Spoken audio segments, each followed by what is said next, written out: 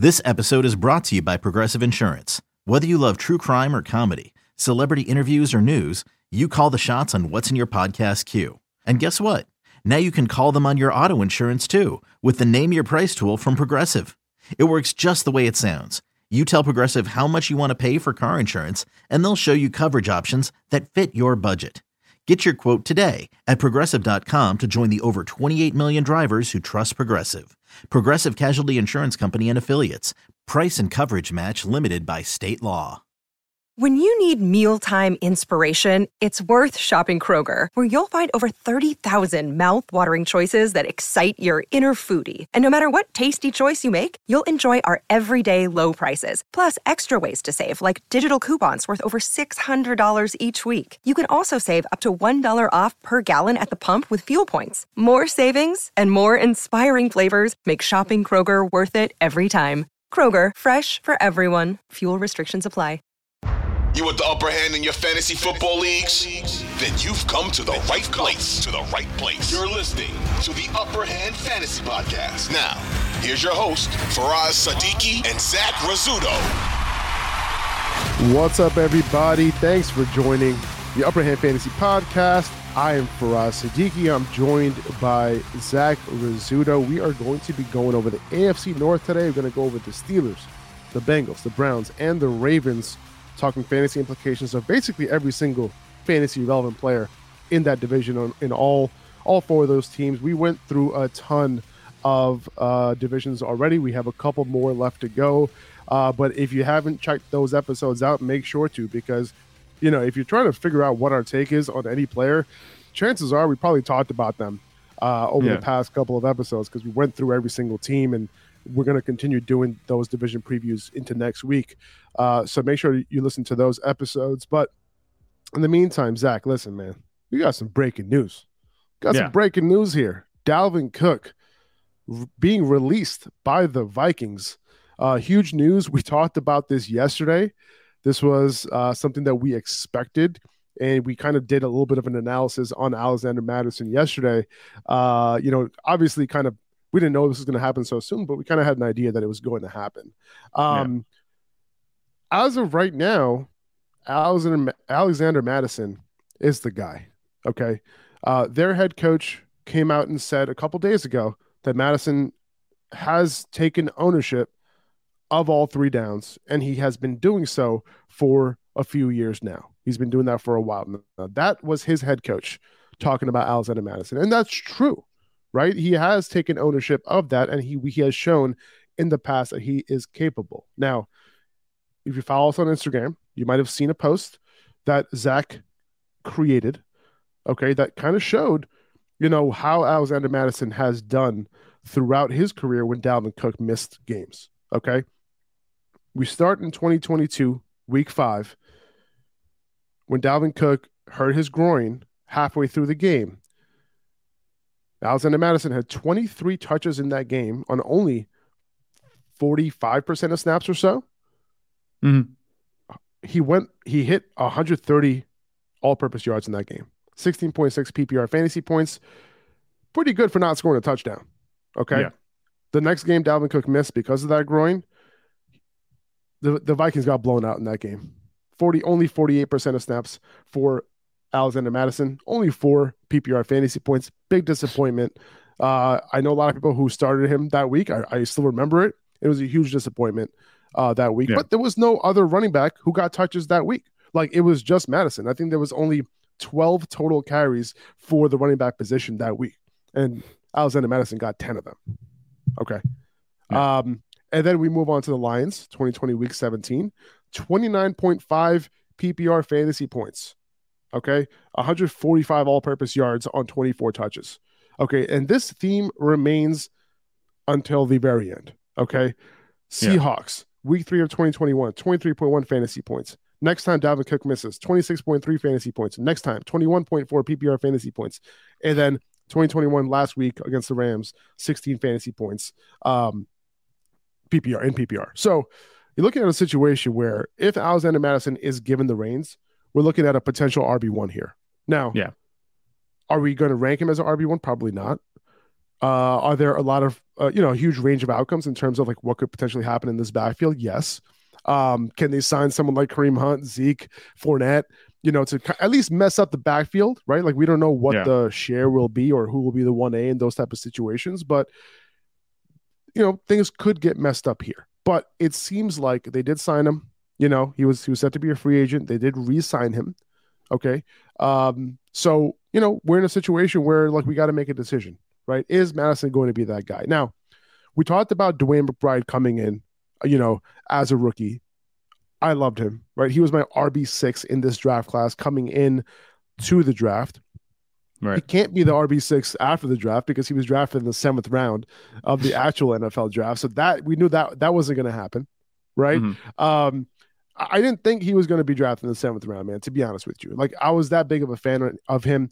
If I had to tell you right now who I think the best rusher in the Vikings backfield is as of today, I think it's Dwayne McBride. Unfortunately, he didn't participate in OTAs. He's been a little bit banged up since he was drafted. And we'll see what happens in training camp, right? As of right now, they haven't been able to really see McBride. And so I think drawing the conclusion early that he's not going to work out is a little bit, hasty. At the same time, I think the chances aren't super duper high that McBride ends up playing a huge role this year just because of the fact that he was a 7th round pick, despite the fact that I love the dude. And I say super duper because I mentioned yesterday that we went to Hershey Park with my kids, and there was a ride there called Super Duper Looper, and it's still in my head. Super Duper Looper. I went on that a bunch of times with my kids. So you're incorporating the Hershey Park lore into the fantasy football discussion. What are your? So I went on my rant here. I think Madison could be that dude. What are your overall thoughts about this move, Dalvin Cook? We didn't even touch Dalvin Cook, where he might land and all that. But what are your overall thoughts about Madison right now? With Madison, I think that this is a guy that we talked to pretty much laid it all out there. So it might be a little bit of, echo chamber right here. But I will say that I think there's a better chance that he is that RB1 that we've seen over the years than there is that Dwayne McBride comes in and has some significant role that's going to cut out of Madison's, volume. I think that Madison's going to get the touches that he needs. We've seen he can be efficient on any number of touches. I like that he's able to work in the receiving game. Those games that you listed through, it wasn't just in the ground. He can handle both the receiving game and the run game, so it's not like he's going to have somebody coming in to spell him. We talked about Tyson Chandler, not Keontae Ingram yesterday, as somebody else also with Dwayne McBride, but neither of them I don't think we have to worry about, especially not in 2023. I think they might be more of a problem down the road in 2024 for Dynasty. So Madison owners in Dynasty can kind of, be happy with where they're at right now. They don't have to worry about that competition this year. But in terms of redraft, we're not going to rank him as an RB1. I think that's fair, but I think he's going to be a high RB2, probably in our rankings. I think that's where he's going to fall. And I think he could finish well above that. And right now his price, we talk about early drafting all the time on Underdog, I think you could take advantage of that before the market adjusts because we knew this was coming. His price might be even a little bit more inflated than it was a couple of weeks ago right now, but you could take advantage of that price right now before it shoots up. Where do you see his ADP kind of settling? I think it's going to fall right in that RB 14, 15 range. That would be my guess. That'd be my guess too. I think end of 3rd round, early 4th round is where I think it'll end up settling, in July and August, assuming that, no other running back gets signed there. And it's pretty clear through training camp that Madison is the 3-down guy. And if that's the case, I think the ADP is warranted if that is the case. And we'll see what happens during camp. There's a lot of football left to go, a lot of offseason activities to go. But as of right now, Madison's that dude. I don't think it's a situation where we're falling into a trap if we end up drafting Madison at his price right now. I think it's okay. I think he could return on value. I think the upside is worth it to take those shots on Madison. I think I'm still taking shots on McBride at the end of, the 18th round on Underdog and stuff like that, just in case, you know what I mean? Because I do believe in the talent. But we'll see.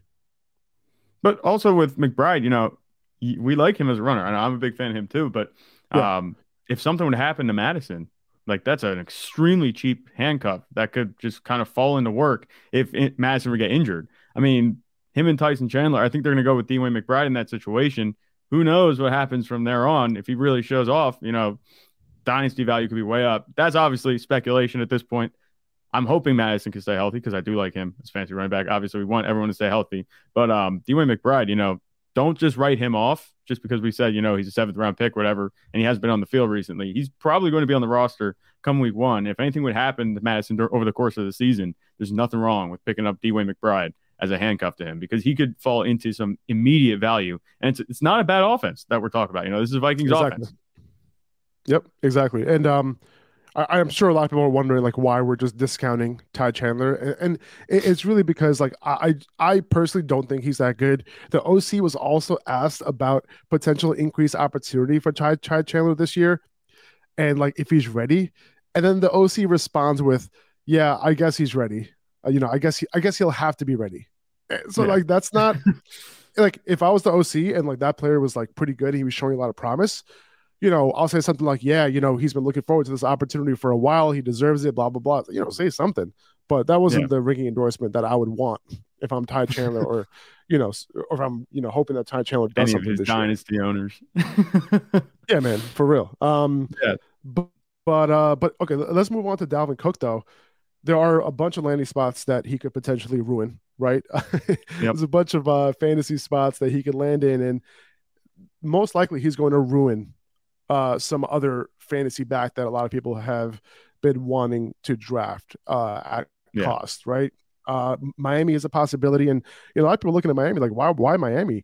It's such a crowded backfield already. But if Dalvin Cook goes there, it's not going to be crowded anymore. I think if Dalvin Cook ends up in Miami, you don't worry about Raheem Mostert, you don't worry about Jeff Wilson. It's Dalvin Cook and Devon Achane. I think that's what it's going to end up being if Cook goes there.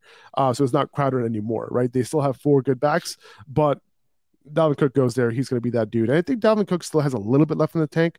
I think he's still better than Zeke. He still has some breakaway ability, but we've seen some decline from him over the last couple seasons. So, don't expect Dalvin Cook that you had a couple years ago. But I think a solid RB2 is in the cards for Dalvin Cook, especially if he goes to an offense that will feed him a little bit in the receiving game.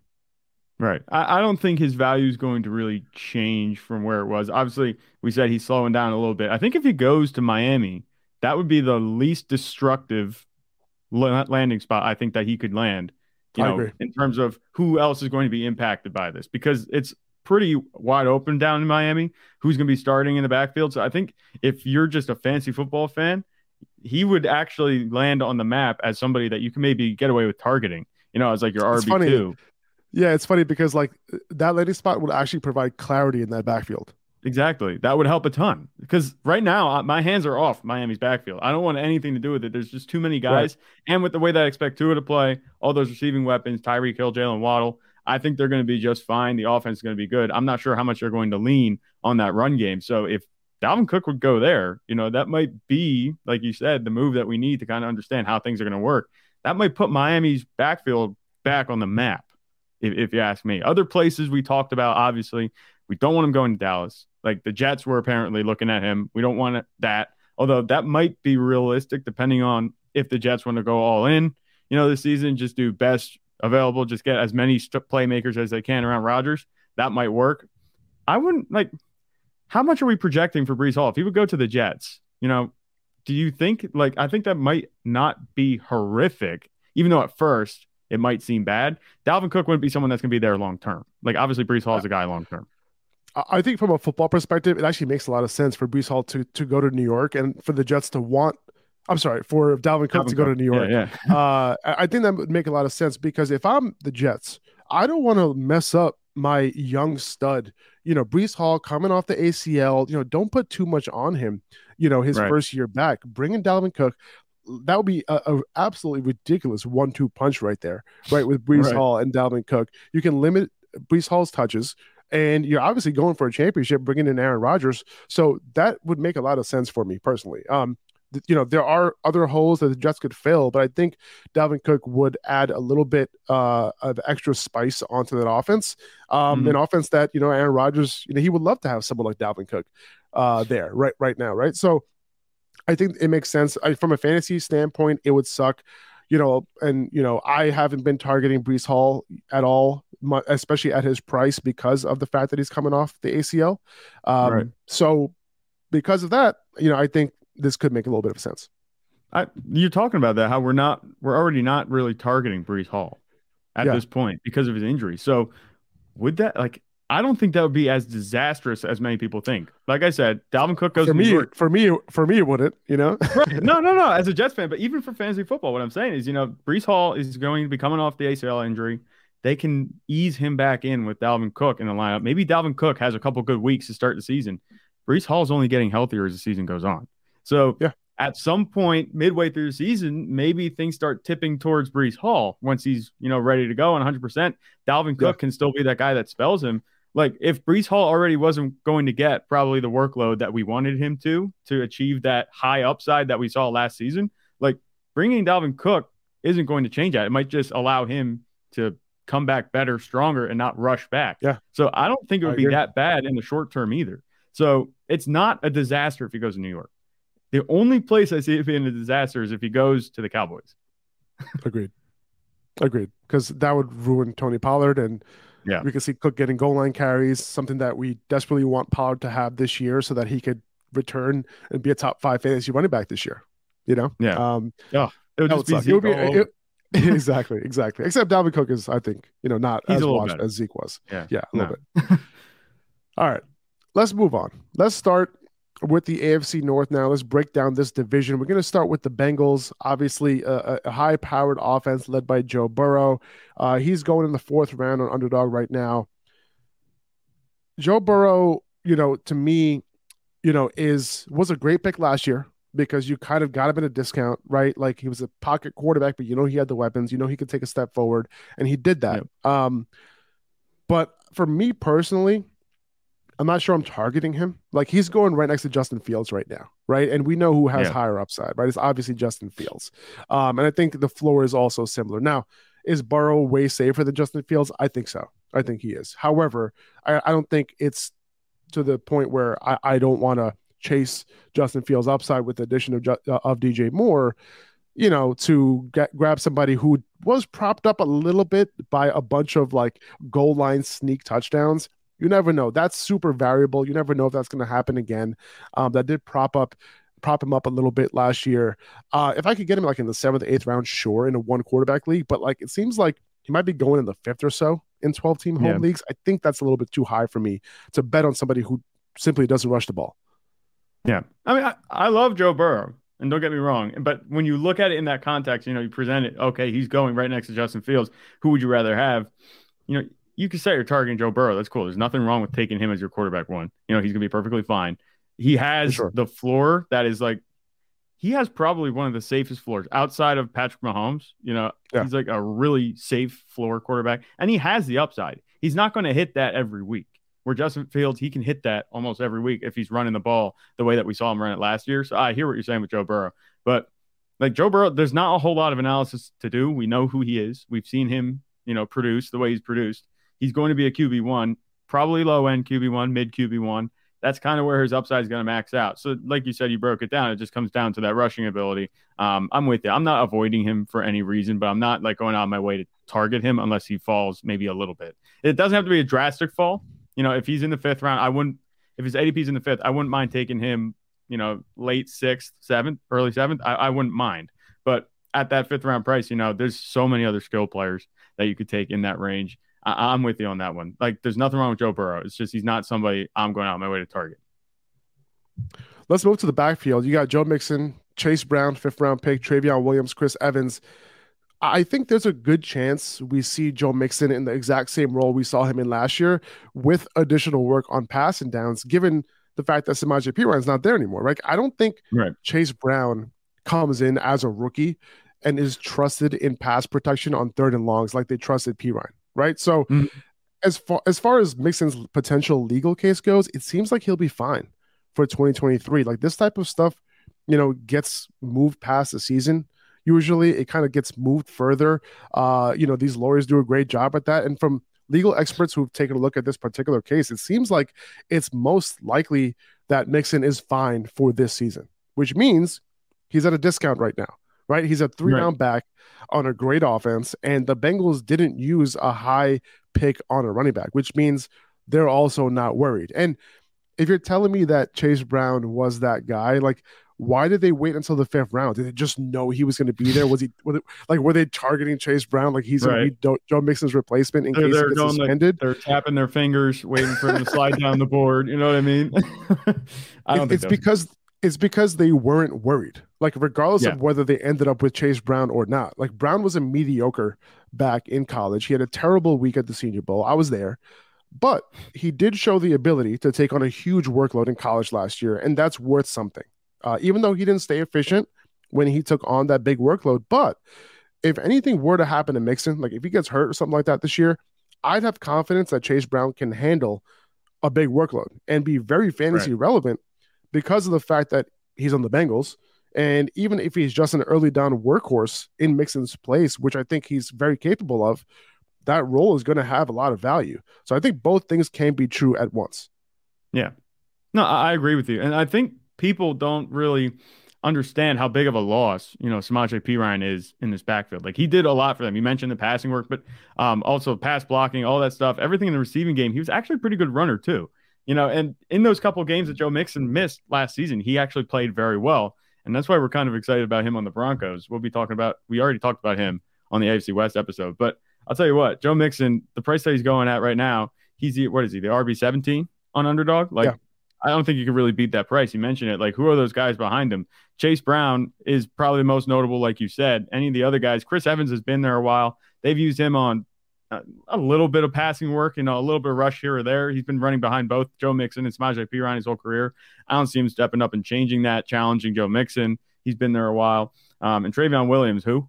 Right? So the competition that we're looking at with Joe Mixon is so minimal. Like, at this point, you kind of got to lock him in. Even if he's only running the ball 15 or 16 times, this is going to be a high-scoring offense. And we saw that happen last year where he can cash in on touchdowns just based off getting down in the end zone, the red zone, via the pass. Like, it's going to be pass first with Joe Burrow. But Joe Mixon on this offense, he had that boom game. Remember the 55 points?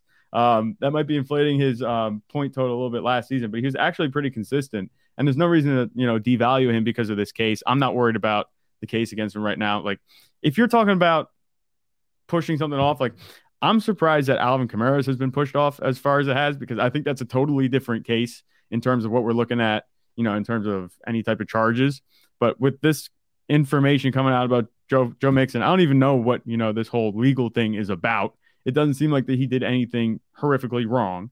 I don't want to discount anything that might have happened. I'm not perfectly clear in the situation, but it doesn't seem like it's going to be a problem this season. So I'm with you. I mean, assuming that doesn't happen, at a mid RB2 price, Joe Mixon is going to be perfectly fine. If he doesn't even, capitalize on your investment, if he doesn't do much better than the RB17, you're still only paying his not a mid-second round, the mid-5th round. You're only paying a mid-5th round pick for Joe Mixon. So you can't really go wrong. There's no risk. And if he doesn't, cash in, you're going to be fine anyway, because at that point you have your other guys. Joe Mixon's just a swing at the upside. And I think he can reach that too. Yeah, my guess is that in home leagues, he's going to be a 4th round pick. Right now, he's going to the 5th round on Underdog. And like, if you're building a 0 RB team, like if you're drafting like 3 wide receivers in the first 3 rounds, Joe Mixon's the perfect pick for you. Because you might end up with the low-end RB1 when it's all said and done. And he's going to have those boom weeks when he scores those goal line touchdowns, right? So, I'm expecting a pretty good year for Joe Mixon. Nothing necessarily better than last year or anything like that. But the point is that he might have a little bit of a role that he didn't have last year, which is going to be tacked on to what he did have. And then on top of that, he's on a good offense. So I think people are overthinking this one a little bit. Moving on to this wide receiver core, you got Jamar Chase, T. Higgins, and Tyler Boyd. One of the reasons why, everyone's drafting Joe Burrow so high, and deservedly so.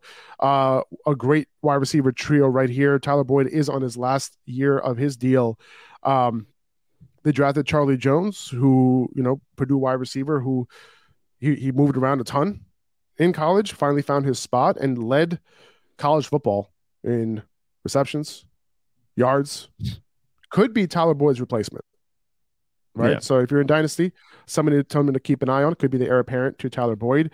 They also drafted Andre Yosibas, who was at the Senior Bowl, kind of a freak of an athlete. A lot of people compared him to Christian Watson. However, he didn't do anything during the Senior Bowl that made you say, wow, right?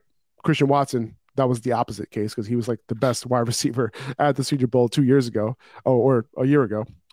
before he was a rookie. So a couple of notes on there, but Jamar Chase, obviously, I have him as my wide receiver 2 behind Justin Jefferson this year, Cooper Kupp following him.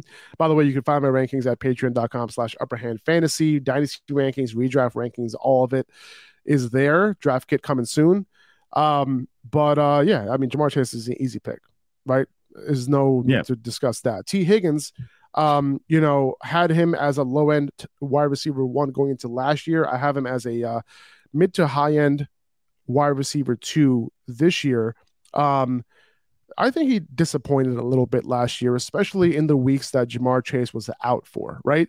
When Jamar Chase was out, I was expecting T. Higgins to do big things, wide receiver 1 quality every single week. That didn't happen.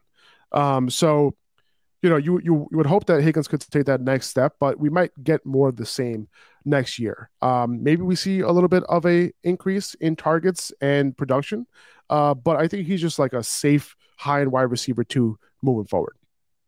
Right. And that's actually the way I kind of viewed him last season too. Not much has changed. We know who Joe Burrow is. I think it's going to be a very similar offensive scheme.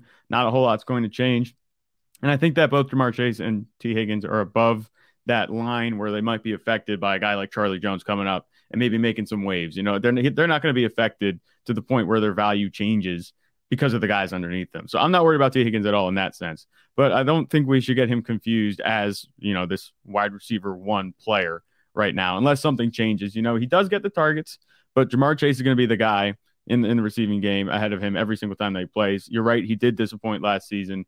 In Jamar Chase's stead, he had a bunch of just low finishes, low wide receiver 2, high wide receiver 3 finishes. He went on a streak between week 6 and 9 of last season where he didn't finish higher than wide receiver 22. Like, he had a couple boom weeks. He finished as a wide receiver 4 in week 11, wide receiver 4 again in week 16. But outside of that, he wasn't consistent enough, or at least to the point that Jamar Chase is going to be, to call him a wide receiver 1. So I think wide receiver 2, high wide receiver 2 makes sense because it is a good offense. We'll give him that. We're not going to bang on T. Higgins that bad, but I will say that we shouldn't get him confused as a wide receiver 1. So I think his price kind of hanging out down there, the low second round, might be a little high for me, but that's just my opinion. Yeah, I'm not targeting him there personally. What about Irv Smith? Coming over from the Vikings, dynasty favorite, right? He's been a dynasty darling forever, never produced in his career, still relatively young, but tight end 17 in the 13th round, now attached to Joe Burrow. They have nobody behind him, behind Irv Smith. You kind of have to think that Irv Smith might get a chance to run, at a big route participation. I think that's what it comes down to, because he hasn't in his career really had the opportunity to get that 75% route participation that we're looking for. Is Irv Smith on your radar at all as a late round tight end? He's on my radar. He's just a dart throw. I mean, the situation, it seems like the stars are aligning. He's now tied to Joe Burrow, like you mentioned. He's on a good passing offense. There's nobody really around him. He always had to compete with Kyle Rudolph and all these other guys. And, with the Vikings, even I think Tyler Conklin was getting work ahead of him back in his Vikings days. So we haven't really had this situation yet with Irv Smith in his career. So I don't want to just say that, Joe Burrow plus presumably running more routes equals, fantasy success. But tight end 17, I'd take a dart throw on him, especially with the way the tight end landscape is. There's upside there, because if he's running those routes, we saw Hayden Hurst was kind of relevant last season when he was on the Bengals. And he's not anywhere near, I think, the talent that Irv Smith is. Smith just hasn't stayed healthy. If he can stay healthy, do his thing, run those routes, and just get a couple touchdowns even this season, we could have some weeks where he's finishing inside the top 5-6 tight ends. But that's a very optimistic view. We haven't seen him produce, in his career. We don't want to project that for somebody who hasn't done that just yet. That's why I'm calling him a dart throw. I have no problem with him at tight end 17. It might be a little high, but I think the fantasy community is kind of on to him that he might be a value. I think it would be a little bit lower if there was somebody else in that tight end room, but because there's nobody else, I think that people are kind of valuing him a little bit higher, and that's perfectly warranted. I'm cool with that. So wide receiver, tight end 17, I'm cool with Irv Smith. He's on my radar. Dart throw. I'm not taking him as like my last minute tight end and just thinking I'm going to be all right with him. I wouldn't rely on him for the entire season. Have some other plan in place, but there's nothing wrong with taking a swing on him as a tight end 2, potential tight end 1 if things shake out the way that they can. 13th round, 25 years old. Well, not 25 yet. So there is a chance that he could work out eventually. Moving on to the Steelers, Kenny Pickett, quarterback, second year. Are you expecting anything from Kenny Pickett this year? Are you expecting Kenny Pickett to at least take a step forward, maybe take this offense from shitty to maybe mediocre or a little bit better than mediocre? I think it can get to average. And that doesn't say a whole lot about Kenny Pickett, in my opinion. For me, with Kenny Pickett, I think that he can achieve Derek Carr status this season. I don't know what his ceiling is. I don't think Kenny Pickett's a fantastic prospect.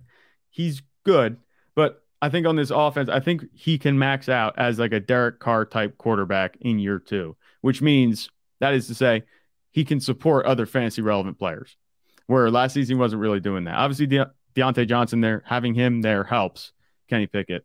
But I'm kind of looking at him I would rely on Kenny Pickett as maybe my QB2, and he'd be a late QB2 for me if I'm taking him, because I don't think he's a difference-making quarterback just yet if he's going to be one. His upside isn't that high. I think you're looking at, 22, 23 points being his weekly upside every week, just because of the way this offense is going to run. They still have Najee Harris in the backfield. Jalen Warren's coming on. It's going to be more of a balanced attack. They still don't want to put too much on Kenny Pickett. So I think if he can be efficient, we're looking at a solid QB2, I think, this season. His upside isn't in the QB1 territory just because of the talent that there is at the quarterback position. But there's nothing wrong with Kenny Pickett. I wouldn't rely on him as my QB1, though. So I think QB2 ideally would be where I'd aim to target him to fill in my roster. I could see this offense taking a little bit of a step forward. So maybe we'll see some more scoring. In the back half of the year, Kenny Pickett, I think he did improve. The offensive efficiency improved as well as a whole.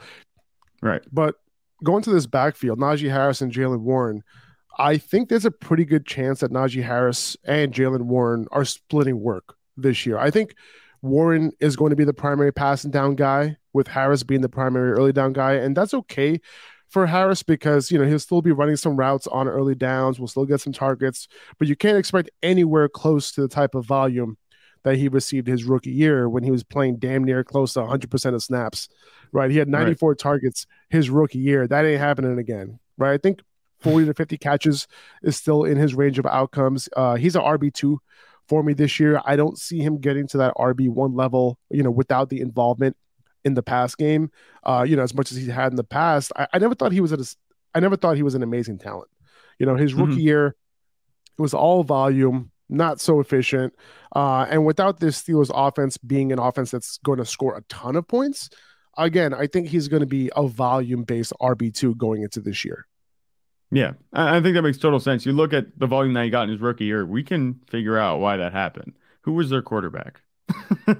Ben Roethlisberger. So what is he going to do besides dump it off to his running back when he's in danger? At that point, that's why he got all those targets. I think we can chalk it up safely to that. And we look at the numbers that came way down last season because Kenny Pickett, he's a rookie, not only because he's rookie, partially because he's not Ben Roethlisberger, so he's not going to check it down as much just by not being Big Ben. But then also he's a rookie, and sometimes they try to do too much, extend the play, look downfield more than just taking their outlet guy. That could change.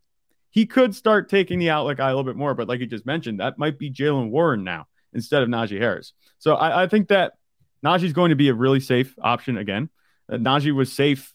He was a safe option last season, and he did pretty much that. He scored you like 10 or 11 points every game. He had a couple boom games, but he didn't really bust. So he's a high floor running back, not really high upside because of the receiving game not being there. His role is kind of gone at this point. But I don't have any problem taking him as my RB2. There might be weeks where he gets a touchdown or two. I do think the offense is going to get better, and that's only going to benefit, all the players in this offense. So I think Najee Harris is going to be just fine. I'm valuing him pretty much exactly the same as I was at the end of this past season. So nothing has really changed for him. He's being drafted as an RB13 off the board right now. I'm out at that price. Personally, he's not a high-end RB2 to me. He's going to have those weeks, like you said. Yep. But at RB13, there's way too many wide receivers, especially, that I'd rather draft when he's being drafted. Let's put it into perspective. RB14 is looking pretty attractive. Jahmyr Gibbs after Najee Harris. Yeah. If you ask me right now, like, yo, come on. who we drafted? Jahmyr Gibbs at RB14 or Najee at RB13? Like, come on. Yeah. It's not even close. Easy. And if you're already taking a running back in that range, I mean, Ramondre Stevenson is 10 picks ahead of him too. Like just 10 picks overall on the board. So there are a bunch of better options there. Najee Harris is like, to use your expression, punting. I don't want to be punting in the third round of my draft by taking Najee Harris. You know what I'm saying? You should be shooting for these explosive playmakers. And Najee Harris is not that at this point. Speaking of explosive playmakers, right? We're going to hit on J.K. Dobbins in a little bit. But let me ask you a question. We're going to hit it. We're not there yet. We're not at the Ravens yet. But who would you rather have for 2023? J.K. Dobbins or Najee Harris? So you have kind of pulled me under your wing. I've joined the upside. I've joined the upside faction. Just a question. Yep. I've joined the upside faction. I'm going with J.K. Dobbins. All right. There we go. That's what I'm talking about. All right. We'll get to J.K. Dobbins in a second. Yes, I just wanted to hear what you had to say. Absolutely. I absolutely love the fact that everyone in the fantasy community is down on Deontay Johnson. Yeah. Why do I love it? Because I could draft him as the wide receiver 36 off the board right now on Underdog. A borderline wide receiver 3. That's where he's being drafted. He had 147 targets last year. Okay? Right. Like, do you really think that Deontay Johnson is not going to score any touchdowns again this year? He had 8 in 2021. He had 0 last year. What do you think is going to happen going into next season? Like, how often do guys who have that many targets score no touchdowns? It doesn't happen. Okay, we have to recognize this past year as an extreme outlier year. And you have to expect a huge bounce back from Deontay, and you have to expect those touchdown numbers to bounce back. You remember when Cole Kmet had 0 touchdowns in 2021 on 93 targets? Everyone was like, nah, he sucks. He scores no touchdowns. And then Justin Fields throws 7 touchdowns to him this past year on only 69 targets. So this is what happens, right? I think while everyone's down on Deontay, everyone's too high on George Pickens. Yeah. Deontay averaged 8.6 targets a game last year. That was 15th among all wide receivers. Pickens averaged 4.9. Okay, he was a rookie. What about the back half of the year when, rookies usually, take a little bit of a step forward, right? Yep. 4.6 targets per game. That was less than his season average. Deontay, 7.9 targets per game. So let's not get it twisted. Deontay Johnson is the alpha in Pittsburgh. It's going to remain that way this season. Follow the targets, not the touchdowns. Okay, the Steelers, I think the Steelers offense, like we mentioned, should take a bit of a step forward this year. The offensive line improved. You're getting an alpha wide receiver, one of the best separators in the NFL at a ridiculous discount. Yeah. So last year at this time, you were saying the exact same thing. I disagreed last season, and it's funny because your point was made by the fact that he got 140 some targets, but my point was made by him scoring no touchdowns, and that was because I said Kenny Pickett wasn't going to be good enough. But now, I think Kenny Pickett's going to be better this season. I don't think he's just going to stagnate in his second year. I think he's going to be perfectly fine. So to say Deontay Johnson's going at wide receiver 36, like that is a value. I will give you that 100% because you look at his past 3 years. You look at the game logs since his rookie, the 3 years before his rookie year in 2019, he has like 20, 30 games over 10 targets apiece. Like he is a target earner. We've known this. The only reason I was leery last year on Deontay Johnson was because the offense wasn't going to be good. But now I think it has a chance to be a lot better because Kenny Pickett's there. It's going to be his second year. He'll be able to dial in a little bit more. And like you said, I think touchdown regression is going to hit Deontay Johnson like a truck. Because 0 touchdowns, like that's one of the crazy stats that I don't think a lot of people remember just because they look at Deontay Johnson and like, oh, well, he finished as a wide receiver 30 last year, so he's not any good anymore. He's not going to be able to do anything. Like, no, people kind of gloss over that. If you look at the underlying metrics and we're big, on that target share, target distribution, like Deontay Johnson has that. So I guarantee, and I'm going to make my guarantee right here. The Zach stamp of approval is on this one. He is going to finish higher than the wide receiver 36. I'd argue he's going to finish inside the top 25 this season, Deontay Johnson. And that's pretty easily, I would say. That's with ease. With ease. I totally agree. So this is you're getting him at a several round discount right now. You mentioned the 10 plus targets, right? That is what I think you mentioned that he had a ridiculous amount of 10 plus targets. Since 2020, guess who had the most 10 plus target games? since 2020. I'm going to go ahead and say Deontay Johnson. Yes. Deontay Johnson was first, followed by Justin Jefferson, Devontae Adams, Stephon Diggs, Tyreek Hill. Okay? Yeah. Let's not get it twisted. I'm on the Deontay Johnson train this season. Last season I wasn't. This season I am. Well, listen, you made the right call last year, but he's way cheaper this year than he was last year. Yeah, no, he's way cheaper. I think last year he was still being drafted as a wide receiver too. And I thought that was a discount. That was a screaming value. Yeah. He scored no touchdowns and it didn't work out. Like I said, it wasn't like you were completely proven wrong because he still got that target share that you were calling for the whole offseason. So it's like you weren't wrong either. It's just best of both worlds. It didn't work out, but I think it's going to work out this year. Now, Pat Freiermuth, he's also shaping into one of my favorite tight end picks this year. I think he's one of the safest tight end picks. Like if you want a safe tight end at a great price, I think Pat Freiermuth is the pick. Tight end 10 off the board, the 9-10 turn. Like that's perfect for me. He's already proved himself as one of the better tight ends in the league. And then he's going into that third year that we all love for tight ends. He had a great rookie year. He then improved last year in his sophomore year. So like, I feel like Pat Freiermuth, pretty good pick going into this year. I think he's like that like perfect. Like if you got to put a pin, like where the perfect spot is for picking up a tight end, I think it's him. Yeah, and with his upside, I mean, there's going to be continuity now at quarterback. He's going second year with Pickett. For the first year, he was with Roethlisberger. Second year, now he's with Pickett. I think that he has the opportunity to cash in. Like, if he produces the same way as he did last season, tight end 10 is not a bad price. If he does better than he did last season, tight end 10 is a great price. You know what I mean? There's not really a situation where tight end 10 is a bad price unless he just misses like 8 games. And that's not going to be for any reason outside of injury. So I think that, like you said, like not only is he a great value pick, he's also a safe pick. He's everything that you need. If like this is the ideal punt if you don't want to take a tight end early, you're not exactly. It's just your safety valve. That's what he's going to be for you. If he's there on the board, he's going later than he probably should. I'm with you on this one. Ahead of Dalton Kincaid, right behind him. The difference in security between one spot, tight end spot, tight end 10 to tight end 11 is humongous. So I think, would you draw the line there? Do you think at Pat Freiermuth where you're like, pretty confident in your tight end? Yeah, exactly. All right. But you're drafting him as a tight end 12. Like he's going to finish as a tight end 6 or 7. It's pretty much in stone. He averaged, dude. It's funny. Like I'm looking at the target numbers. He had 14 more targets than George Pickens last year in one last game. Yeah. That tells you what you need to know. Yep. About both these guys. Okay. Moving on. Let's move on to the Browns. Deshaun Watson, 7th round, QB9 off the board. I think Deshaun Watson has a lot of upside for where he's being drafted right now. I think QB9 is already assuming he's going to take a little bit of a jump from last year because he was not a QB1 last year. You could hardly start Deshaun Watson last year. You could not start Deshaun Watson last year. But apparently he's looking like himself in OTAs. Mm-hmm. He's looking like the old Deshaun Watson.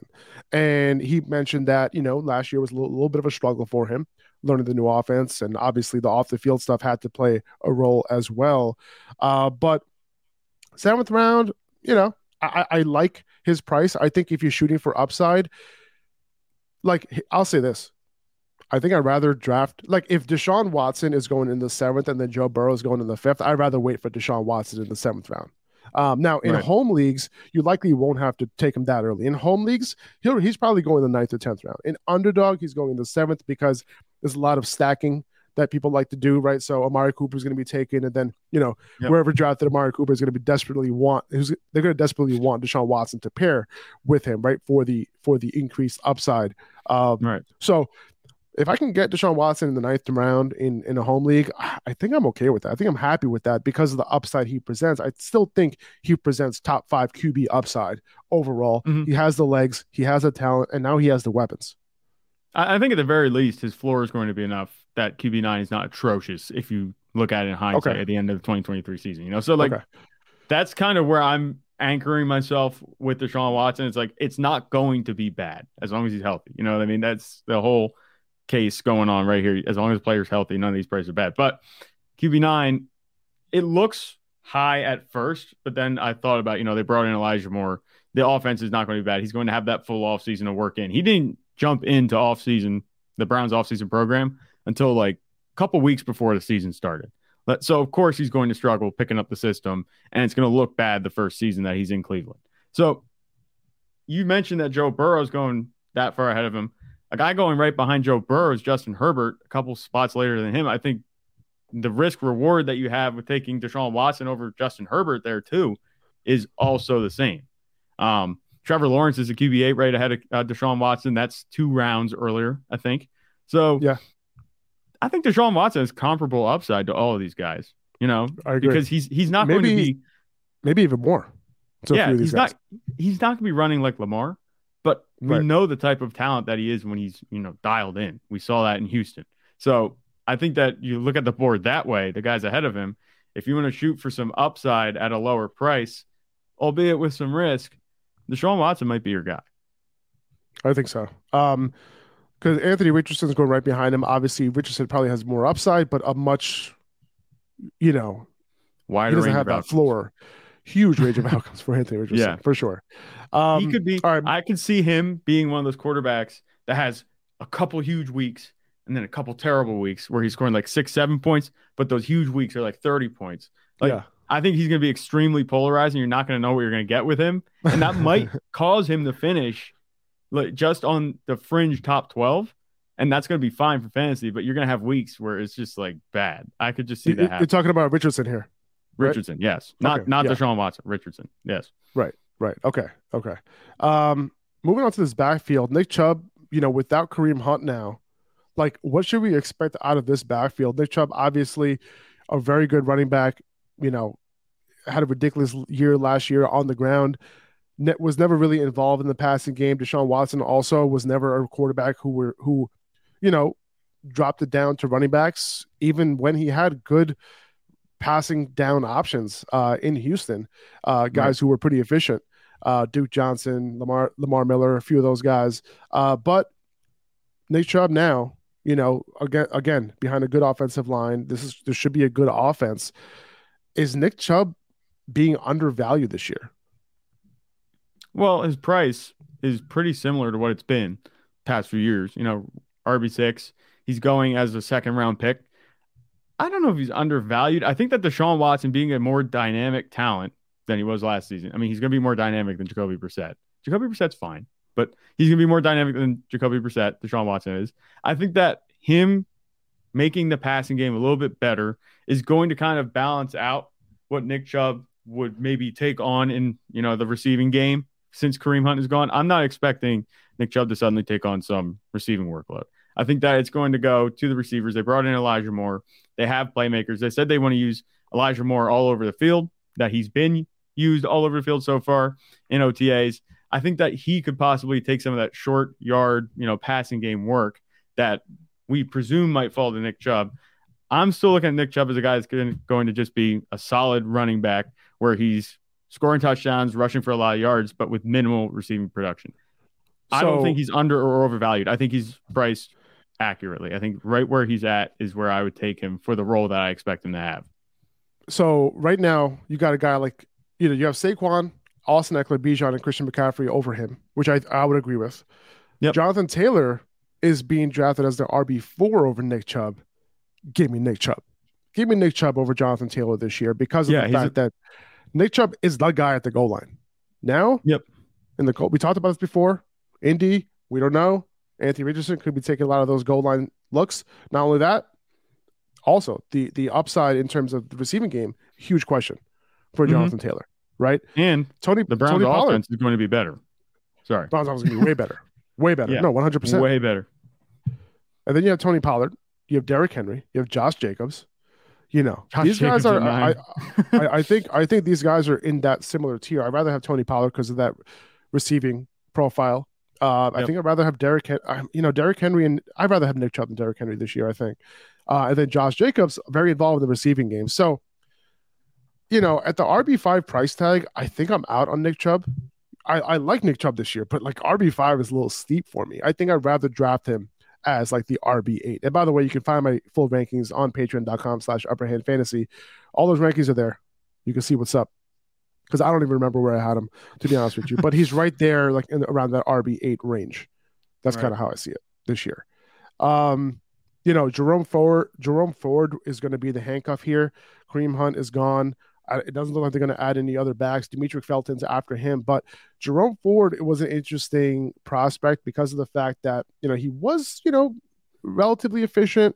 He was able to, have a decent, sustain a decent workload. So somebody to keep an eye on if Nick Chubb were to ever get hurt. If this ends up being a good offense, it looks like Jerome Ford is stepping into that role as the RB2 behind Nick Chubb. Now, Amari Cooper, Elijah Moore, Donovan Peoples-Jones, they brought in Elijah Moore earlier this offseason. RIP to David Bell's dynasty value.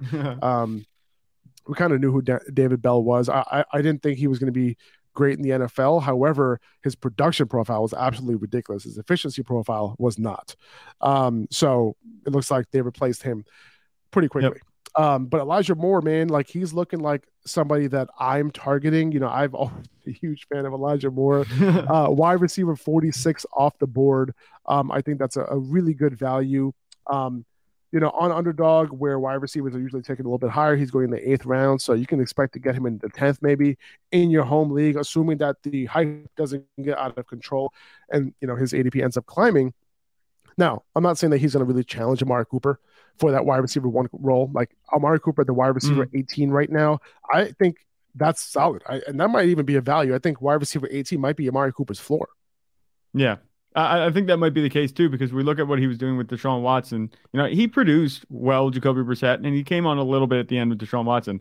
Assuming that these guys build a little bit more chemistry than they had last season, wide receiver 18, Amari Cooper's still a good receiver. He's going to get those targets, like you said. I think if there's any receiver that Deshaun Watson's going to dial into, it's going to be Amari Cooper. So I think that having Elijah Moore there might even help his price. It has to have taken it down a little bit.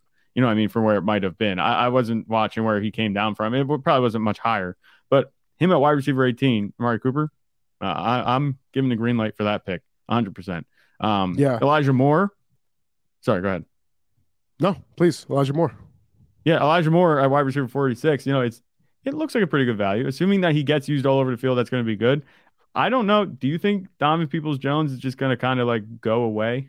Like, so I don't really see that. I think that's going to be like the X factor for Moore's value. Obviously, they play different roles on the offense. Moore might be playing more slot. Donovan Peoples-Jones might be more on the outside. But only one person can get targeted on a play. And Donovan Peoples-Jones, he's nothing to sneeze at. He was being targeted last season. Yeah. He had a good role last year, and he's going off the board in the 14th round as a wide receiver 72. So, you do have to pay attention to that. Now, I think Elijah Moore is a more dynamic receiver. He's going to be coming out of the slot, play as the flanker. I think he fits that role a little bit more, a little bit better. I do think that I could see him getting more targets. I think DPJ he was good last year, but I don't think he has the talent or the profile to exceed what he did last year. I think that was kind of his ceiling. So I think with Moore coming in and providing legit, target competition between those two guys, I think Moore is the guy I'd rather have. Just has more upside to me, as a more dynamic receiver. And it seems like the Browns really want to get a lot out of Elijah Moore from all the OTA reports. Now, I will say that, DPJ has looked really good in OTAs as well. So I agree with you that, maybe we shouldn't be just assuming that Elijah Moore is the wide receiver 2 right now. I think we should continue to monitor the situation. But if I'm picking today, as who I'm betting on, I think it's going to be Elijah Moore between those two guys. Right. I hear you. I think Elijah Moore should be the wide receiver 2 as well. But I think that the question for me comes down to, is Elijah Moore going to produce at that much higher of a level than DPJ? Maybe even especially early on, to the point where I'm taking him, 30 spots, all these rounds higher than DPJ. I think that discrepancy might not reflect the current difference in ADP come the football regular season. I think Elijah Moore is a better talent, but I'm just wondering if that is going to be something that we see kind of cash in. We're going to see that Elijah Moore does have all these more targets and all these more yards than DPJ, to the point where it's worth taking him as high as we were taking him. And obviously it's relative. You look down the board, wide receiver 46, that's pretty cheap for Elijah Moore for what he can be. But then you also look down the board, it's like, is it going to be that much of a difference in production when I can get DPJ many rounds later in the 14th round? That's the only question for me. If there's not much of a difference between those two guys, that probably means that neither of them are fantasy relevant, because it's like, is Deshaun Watson going to be able to prop up 3 wide receivers for fantasy? You know what I mean? I think it's either going to be 2 or 1. It's a fair question, but not 3. But I hear you. And then you have David Njoku going off the board as a tight end 9 in the 9th round. I'd rather wait one spot and then grab Pat Freiermuth, like what we've been saying, as a tight end 10. But I think Njoku also can be solid. But again, bringing in more target competition, I think it might be a little bit tough for David Njoku to be that like steady tight end that he was last year, before he ended up getting hurt. That's my only issue with David Njoku. Moving on to the Ravens, Lamar Jackson going off the board as a QB4. I'm big on Lamar this year, man. I really am. Like, I think with this new offensive scheme, with Todd Monken coming in, it's going to be pass first. But so why is that good for Lamar? I think it's good for Lamar because he has better weapons, right? He has Zay Flowers now. He has OBJ. Even if it's like 65, 70% of what OBJ used to be, I think it's an upgrade still. He has Rashad Bateman coming back. Now, I would normally be high on Rashad Bateman, and I think if I had to bet on any of these wide receivers for the Ravens, it would be Rashad Bateman. I mean, Lamar Jackson just called him his wide receiver 1, right? But he is coming off that foot injury, and I'm a little concerned that the foot injury is going to linger into this year. I think in 2024, he's going to surprise a lot of people, man. I think a lot of people don't know what Rashad Bateman is capable of. Check out Matt Harmon's reception perception on Rashad Bateman from his rookie year. You would be surprised at how good this guy could potentially be. Like, we're talking potential alpha wide receiver 1 type of potential here. I think the foot injury, though, is going to limit him. And if we're going into a pass-first offense, there could be more targets available, and Rashad Bateman could potentially see 130, 140 targets at some point. I don't know if it's going to be this year because of that foot injury. Zay Flowers coming in. The guy I think I'm targeting is just Mark Andrews. Like, I think Mark Andrews ends up being the guy to target in this offense, right? I know I'm going all over the place you're good. on this team, but like, I feel like he's going to end up being Lamar's favorite target. And if this is going to be a pass-first offense, like, Mark Andrews might even be more consistent. Now, going back to Lamar real quick, why is it better that this is a pass-first offense? Now, I think less overall rushing attempts for this entire offense means that these running backs, I think it's going to be, diluted. It's not going to be as diluted as it used to be, right? Lamar Jackson, when he's rushing the ball like 15 times, like in one game, like that happens. We see that happen so many times in his career. Sure, he's going to give you that rushing yards, and I love it. The design rushes are great. I think those design rushes are still going to be there. However, more dropbacks means more scrambles. And if you want Lamar Jackson to scramble, I think that's when the defense is off guard. They think it's a pass play, and now Lamar Jackson is going to scramble with space. I love that. Number one. Number two, we never saw Lamar Jackson put up Jalen Hurts type of numbers. Jalen Hurts last year, why was he so good? Because he ran the ball ridiculously, and he made it happen in the pass game. Right? He had several 300-yard passing games. He had the passing touchdowns. That is the upside that I'm excited for with Lamar Jackson. I really am excited for it. So that's what I'm looking forward to with the Ravens this year. With Lamar, it's not like we haven't seen that before. I mean, we got a taste of it. Remember those first 3 weeks of the season, 2022, just last season? 3 touchdowns passing, 3 touchdowns passing, 4 touchdowns passing. So that is quick math here. 10 touchdowns in 3 games. On top of 2 rushing touchdowns, and 2 of those games he had 100 yards rushing. So there's your upside. That's what we're chasing right there. And I think Todd Monken can do it. If they're going to be throwing the ball more, after, just for a little perspective too, after those 3 games, he never topped 2 touchdowns in a game. In fact, he only had 1 game with 2 passing touchdowns.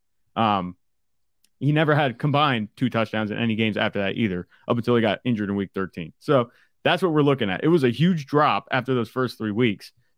We're not going to see that again from Lamar, assuming that things go well this season, that all of the weapons that they added pan out. Zay Flowers being there is huge. I really like him on the Ravens. He just feels, when they drafted him, he just felt like he meant he was designed to go to the Ravens. He's that type of receiver. But Rashad Bateman, like you mentioned, he's exciting. I'm more excited about what he can do for Lamar than what Lamar can do for him. I'm not as big on Rashad Bateman as you are, but definitely not just going out my way to avoid him or anything like that. And Mark Andrews, we could see him come back. I think Mark Andrews historically, we did a post, I think it was last season. He had historically done well with Tyler Huntley at quarterback, but not Lamar Jackson. And I think we could see that script flipped this season with Lamar, because if they have him throw the ball more, like you said, everything's going to be more dynamic. They have the talent in Lamar Jackson to do whatever they want. Those scrambles, like you said, are going to be huge. It's going to be a much better offense. And I feel like we've hardly mentioned J.K. Dobbins, who we said we were going to talk about. Like J.K. Dobbins, I'm excited for him too. He's hyper efficient as a running back, and I know that you're pretty big on him as well. Yeah, 100%, man. I'm huge on J.K. Dobbins this year. He's a year removed from that ACL plus injury that he had. And we talked about him a couple of weeks ago, when there was, some news around this offense. But J.K. Dobbins has the talent, and he's a very young running back. And these are the type of guys that I like to target, right? I think there's going to be a much bigger gap between him and Gus Edwards. I've been waiting for this offensive coordinator change because I think J.K. Dobbins will finally be unleashed. And we keep talking about the same point, which is he only had one 15-carry game his entire NFL career. And that was the last game of this past season. So I'm in on J.K. Dobbins. I think he has the potential to see 20-plus carries a game. And I know people are going to be like, wait, you just said Tom Bunkin was a pass-first guy. Yes. But it doesn't mean he's not on the ball. And I think as long as those touches are directed all towards J.K. Dobbins, and there's no real split between J.K. Dobbins and Gus Edwards, the older Gus Edwards gets, the less of a split this is going to be, right? And I feel like Gus Edwards is going to be an afterthought. I don't think he's going to be a fantasy relevant player this year. And I think the market pretty much agrees with me, because Gus Edwards is going as an RB59. He's basically going undrafted right now. Okay, so this is not a hot take. Okay. Yeah. So J.K. Dobbins, target him. This is going to be a good offense. He's going to be the goal line back. I just feel like he's going to be unleashed this year. Yeah. And you mentioned, Todd Monken, he's a passing guy. Well, when you add a passing guy to an offense that's been as heavily skewed towards the run game as the Ravens have been these past few seasons, I don't care. It could be 60-40 run pass, and still that's going to be more passing than what the Ravens have done, the past few years. Another thing with J.K. Dobbins, he hasn't had more than 15 rushes in a game or whatever, that whole stat. Listen to some of these career yards per carries that he's had. On 15 rushes, 7.5 yards. 11 rushes, 6.5 yards per attempt. 13, 4.1. 14, 4.6. 11, 7 yards per attempt. 13 rushes, 12.3 yards per attempt in the last game of his rookie season. That kind of thing. This past season, 15 carries, 120 yards. That's 8 yards an attempt. 17 for 93, 5.47, 13 for 125, 9.62. He can run the ball. This isn't anybody that's just he's going to get the volume and that's what's going to be based on. No, he's actually really efficient in the ground game. Almost comparable to Nick Chubb, the way that he can do it. I'm not going to call him Nick Chubb just yet, but he has that type of potential. Very, very good runner. And if he gets any type of receiving work, that would be even better for him.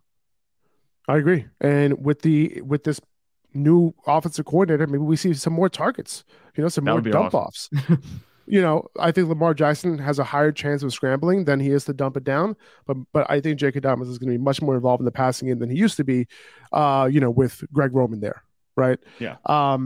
But yeah, so I'm in on them now. Between these wide receivers, I think at this point all of them are a value. So I can kind of break that down. Rashad Bateman is going as a wide receiver 44 right now. And that is in the 8th round. So I think that's pretty solid. I think Zay Flowers is going as a wide receiver 45 at the 8-9 turn. So, I'm not really targeting OBJ right now. I don't know who he is. I don't know what kind of player he is. Does he end up being the wide receiver one on this team? I don't think so. I think there's a higher chance that Zay Flowers is that guy than OBJ. So I think Zay Flowers might be the wide receiver that I target for this particular season.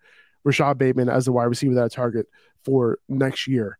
Could I be overplaying Rashad Bateman's foot injury a little bit? Maybe. But I think that he is going to take a little bit of time to ramp up to at least 100%. Right. So But at the end of the day, Lamar did call him his wide receiver 1. I do think that he is the most talented wide receiver on that roster right now. I'm just like, it's just hard for me to gauge that situation because of the foot injury.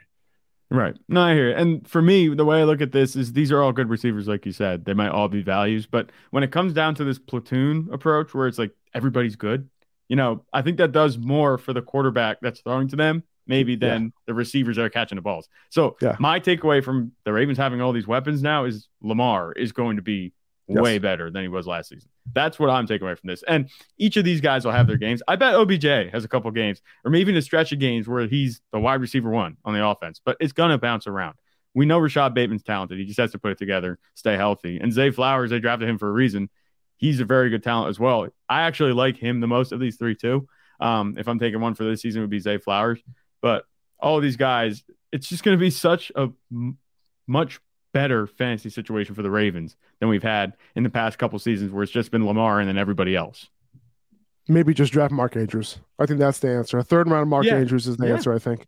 There's nothing wrong with him. I mean, none of these wide receivers are going to hurt Mark Andrews, I don't think, which is funny. They added a bunch of receivers, but I'm still looking at Mark Andrews as Mark Andrews. Nothing has changed. All right, guys, that's going to do it for this episode. We're going to talk NFC South and AFC South next week. That's going to wrap up our division previews, and then we'll get into some juicy stuff going into the following week after that. Appreciate you guys listening. Thank you so much. If you could subscribe to the podcast, that would mean the world to us. We appreciate it as always. We'll talk to you guys soon. Take it easy. See ya.